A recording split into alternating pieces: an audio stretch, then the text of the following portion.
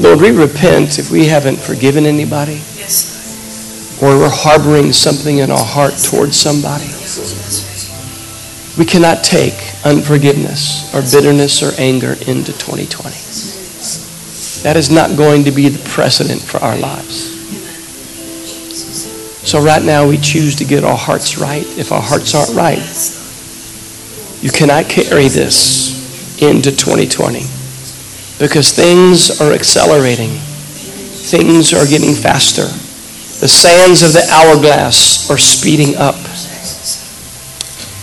And we're on the verge of the greatest revival, the greatest outpouring, the greatest blessing, the greatest transfer of wealth from the wicked to the righteous. And Lord, we cannot let anything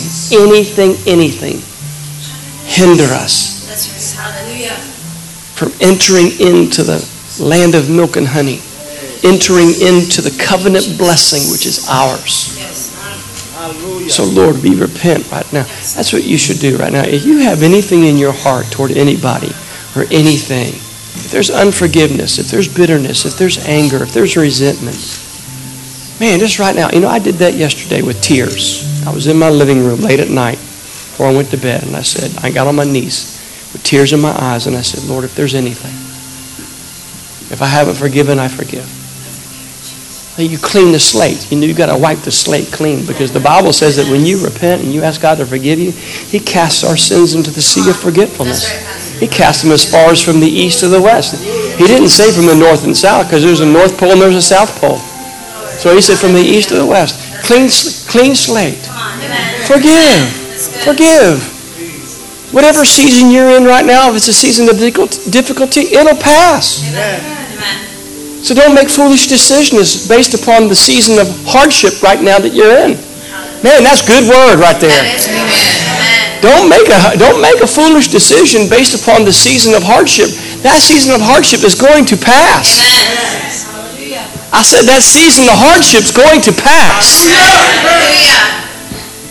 Woo, that's good news. And you know what? God wants you to forgive another person if they've done something to you for your sake, not their sake. Hello, it's for your sake. So did you have a clean heart? A pure, who shall ascend into the hill of the Lord? Those with a pure heart and clean hands. Hallelujah. I don't know about you, but I did not feel like coming to church this morning because I've been a little under the weather. But I'm healed by the stripes of Jesus. So I said, you know what I'm going to do? I'm going to go to church because I'm going to live what I preach. Hello? You don't feel well, you come to church anyway. I'm going to preach on healing. Hello? And then we're going to make a declaration. Hello? Yeah, you know the way you start out in 2020 could set a precedence for the rest of the year. So I'm going to come in here and I'm going to rejoice. I'm going to praise. I'm going to preach. I'm going to prophesy. I won't be laying hands, but I'll be preaching and praying and prophesying. Oh my gosh. Isn't that what you do? You come to church anyway. Even if you got to lay down in the back because you hurt your back. Or if you're in a car accident within 24 hours and you come in with crutches. You come in. The only time is when you're dead. Thank you for that enthusiasm this morning. I just want to tell you. Hello. Hallelujah. All the time you don't come to church is when you're dead, unless we're doing your funeral. That's the only time, right? Praise God. The Lord is good. Because it doesn't matter what it looks like. It doesn't matter what we feel like. It doesn't matter what the bank account says. It doesn't matter what the job is doing. It doesn't matter what people are doing. We belong to the Lord God Almighty, and He's merciful, and He's kind, and He's gracious, and He's forgiving, and He's our healer, and He's our deliverer, and He's our way maker. He's the way maker. He makes a way where there seems to be no way. Can you say amen? Stay in the game. Don't fall out of the race. Stay in. That doesn't matter what people have done or what they're not doing, what they've done to you, what you're doing to others. Stay in the game. Hello. You have relatives, but this is your family. I said you have relatives, but this is your family. Oh, Brother Jack, is that scriptural? Yes, because Jesus' mother and his brothers were outside, and some of the disciples said, oh, by the way, your mother and your brothers are outside and they want to see you. And Jesus said, who are my brothers? Who is my mother? Those that do the will of God. They are my mother and they are my brothers. So you have relatives, but this is your family. Hallelujah. There's nothing like the Word of God and like the presence of God. You cannot live without it. You won't make it. You won't make it. Hallelujah. So did you get your hearts right earlier? If you haven't gotten your heart right, it's a good time to get your heart right. Don't let unforgiveness or bitterness or anger be a precedent by going into this year. It's important. It will set a precedent for the rest of the year. Did you know that your point of offense is your point of failure? Your point of offense is your point of failure. And the offense that you have towards somebody doesn't tie them up, it ties you up. It ties the blessing of God up. It ties financial increase up. And then blindness comes. And then you cannot see because of offense. You cannot see truth. You cannot see the truth. And then you begin to wonder why things aren't working out, because it's a condition of the heart. The Bible says the man looks on the outward appearance, but God looks on the heart. And if the heart is the root of the problem, that is where God can do his greatest work, is in the hearts of men. I think so many times people make a decision in the midst of their circumstance, in the decisions that they make, because they're blinded, they cannot see. You know, we were talking about this earlier. People aren't having foresight. They're not seeing into the future of their lives, the decisions that they make. They're living in the moment. They're always living in the moment, because you have to understand that there's never a decision that anybody makes that doesn't affect the lives of others. And you don't have a right to reap from somebody else's bad seed. Do we reap from people's bad seed? We do. Laws are made because one person did something. Laws are made because 12 people hijacked airlines and drove them into buildings, and now the rest of the world is affected by 12 people. Nobody has a right to reap a harvest from you if they've never sown good into you. The proof that a bad harvest has come is because of bad seed sown. That is proof. That is proof. But no one has a right to reap a harvest from you if they've never sown good seed into you. Do not hold the pleasurable people of the present for the painful people of your past. How many times do we hold the pleasurable people of our present for the painful people of our past? That's the reason why it's so important that you start 2020 clean slate, clean. Don't take yesteryears into the future. If you want 2020 to be different than 2019, 2018, 2017, then you have to do something different. You can't keep going and doing the same thing over and over and over and over again. Watch this and expect a different result. It's a form of insanity to keep banging your head against the wall and expect a different result. Your associations will make you or they will break you. Because the Bible says you become like the people you hang around. I am not a pastor that's ignorant of the trials and the tribulations and the situations and the people that you have to deal with in the world. I'm in the security business. One thing that I've even noticed, even at what we're on the 5th day of January, so far I've noticed the crazies have come out. I am not kidding you. They are out. Why is it that the Tampa residents, drivers, didn't make a New Year's resolution of driving better in 2020? Here's a New Year's resolution. I will drive better in 2020. No, I don't think anybody has made that a New Year's resolution. But I will tell you that the year has started off with a bang. I've already booked 3 meetings in churches for revival services already. And I thought to myself, my God, these pastors are starting to call me now. They must be desperate. They have to be desperate to call. We need revival. Call Jack Myers. Oh, man, we're desperate. So next Saturday, we will be at the Vine Church, which is Zephyr Hills. So it's going to be 9:30 Saturday morning. I would love for all of you to come and help support that. That'd be great if you can. I will post the address on my Facebook page. Yeah, you're going to Lockney, Texas to do a 3-day revival. And then we're going to be going out to Oklahoma, and there's 2 churches out there. And we may be going out there, and then Pastor Marie's going to the Dominican Republic in February. So the prophecy that I prophesied, that January February, right around there, would be start out a little slow, and then when it hits by March, April, May, kaboom. I mean, it's like pedal to the metal. So it may start out just a little slow, that kind of thing. But it is very, very important. I cannot put an emphasis on this, that you start 2020 with a clean slate. If you have aught toward one another in the congregation, please forgive. Get it right. Suck it up, Buttercup. You're in the ministry. Come on. You're Christians. Suck it up. We had to tell some ministers last night. They contacted us in another state that were having some issues and all that kind of stuff. And I just said, suck it up, Buttercup. The Bible says the servant of the Lord must be willing to be what? Wronged. Must be willing to be wronged. You must be willing to be wronged. Amen. And you will be wronged this year if you haven't been wronged already. I was going to tell you. If you haven't been wronged already, give it this week. This week, I'm sure. Everybody's pretty much back to work and everything, and you get to drive in the traffic that's just so wonderful here in Tampa Bay that has massively increased. It's massively increased in Plant City, the traffic. Holy smoking coals from the altar of God.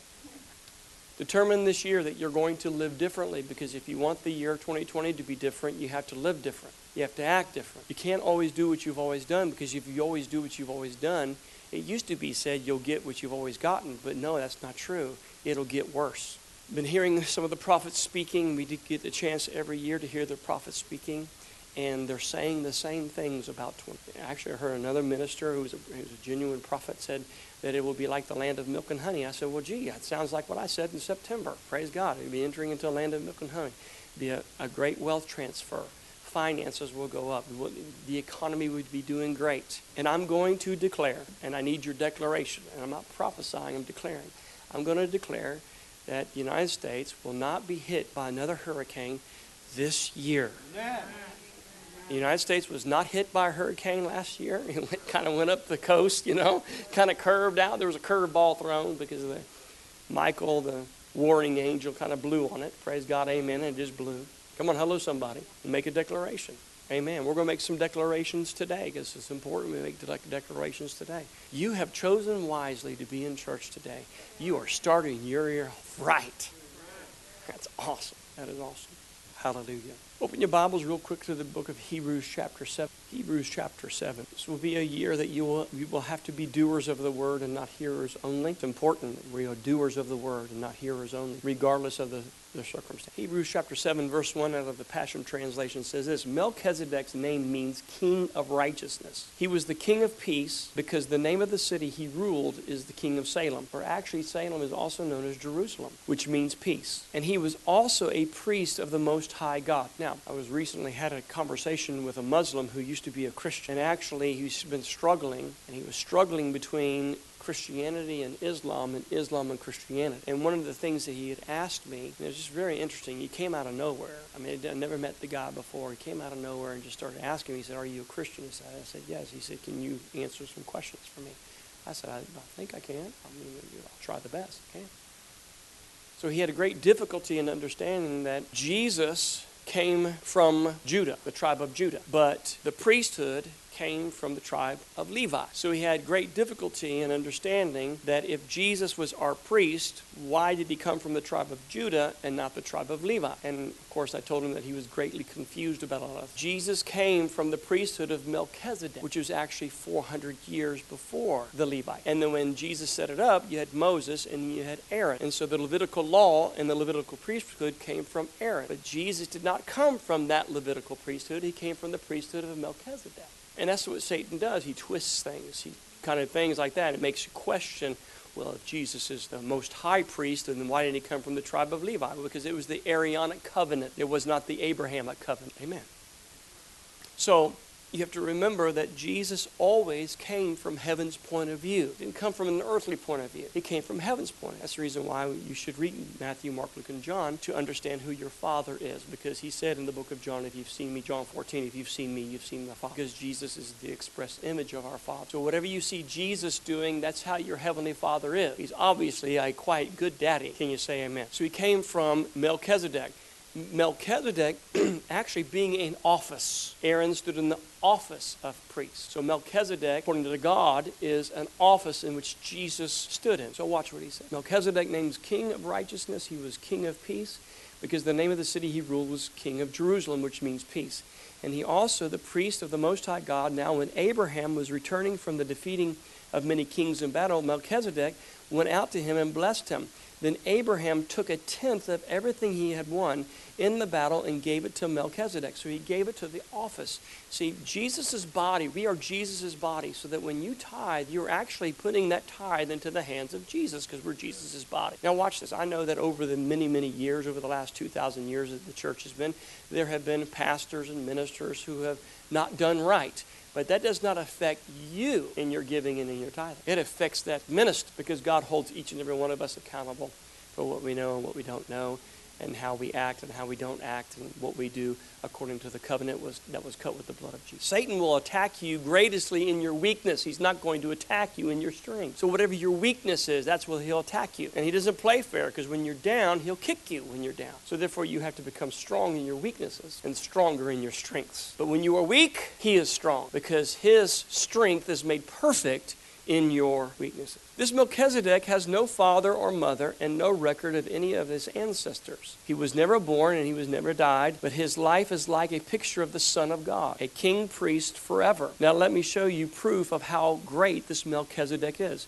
Even through Abraham was the most honored and favored patriarch of all God's chosen ones, he gave a tenth of his spoils in battle to Melchizedek. So this is related today. Sometimes some of you are fighting in your jobs. You're warring in your jobs. I mean, it's blood, sweat, and tears. You're making great sacrifice. You're actually spending your life every single day to get a paycheck at the end of the week or every 2 weeks. You're spending your life dealing with people, dealing with your boss, dealing with persons, dealing with the community. And what happens is, because the economy is so well right now, a lot of us are working more hours, more things. Our bosses are putting demands on us, so that by the time Friday comes around or Saturday comes around, we're so exhausted, we're so tired, and then we don't want to go to church because we're so tired and so exhausted. And then what happens is this: the church and the leaders of the church get blamed for everything. Do not blame Jesus. Do not blame the church. Do not blame leaders of the church for the chaos that's in your life that you may or may not have created. You have to be very careful where that blame goes. I'm serious. You cannot blame your pastor, pastor's wife, the staff, or anybody else, and God himself for the chaos that it could be in your life that you may have created yourself. There's always a shifting. Everyone wants to shift blame off instead of anyone look at themselves. Even Al Capone, when he was arrested, he said, I don't understand why people are trying to kill me, why these people are trying to arrest me, throw me in jail. All I do is provide a service for people who want it, and I'm just servicing their needs. I'm not a bad person. Al Capone said that. I don't know why they're trying to arrest me. Why are they trying to arrest me? It's supply and demand. That's all this is. It's just, they're demanding, I'm supplying. I'm just providing a service. So we have to be very, very careful, and that counts for all of us. It's all of us in this. Remember, the precedent that you set in 2020, at the beginning of 2020, will take you through the entire year. So that's the reason why it's important that we get right. It's important that we make the adjustments. It's important that we forgive. It's important that we are not offended. It's important. You will carry that, and it will set a precedence for the rest of the year. It's true. He goes on to say, even though Abraham was the most honored and favored patriarch of all God's chosen ones, he gave a tenth of the spoils in battle to Melchizedek. It would be understandable if Melchizedek had been a Jewish priest, for later on, God's people were required by law to support their priests financially, because the priests were their relatives and Abraham's descendants. But Melchizedek was not Abraham's Jewish relative, yet Abraham still paid him a tithe. Melchizedek imparted a blessing. See, you have to understand that it's not just tithing without a blessing, because God has to have a seed from you to get a harvest to you. Let me say that again. He has to have a seed from you to get a harvest to you. Why? Because God himself cannot do anything and everything he wants. He can't. He can't violate his word, and he can't violate his principle. So if he said, as long as there is a heaven and as long as there is an earth, there will always be seed, time, and harvest. So God cannot change that. Man, for years, I never liked it when somebody said, well, God's in control. No, he's not. He's not in control. Because if God was in control, all the 1.5 million aborted babies in 2019 would not have happened. All the wars that have taken place and the rumors of wars would not have taken place. Any destructive earthquakes that killed people would not have taken place, because he's not that kind of God. The Lord is good, and his mercy endures forever. It is the goodness of God that leads people to repentance. He is good. Amen. Now, he can be in control of your life, and I want God in control of my life. I really do. I don't want to sit on my own throne. I want him to sit on the throne. That's the reason why I've never liked it. You ever seen that sign that says, God is my co-pilot? I'm like, oh, you better change seats, Bubba. God is my co-pilot. I'm like, holy cow. No wonder we're in trouble all the time. You know, God is my co-pilot. No, I'm going to sit in the back. Let him drive. Amen. So if you want 2020 to be different, you have to do some things different. Amen. All right.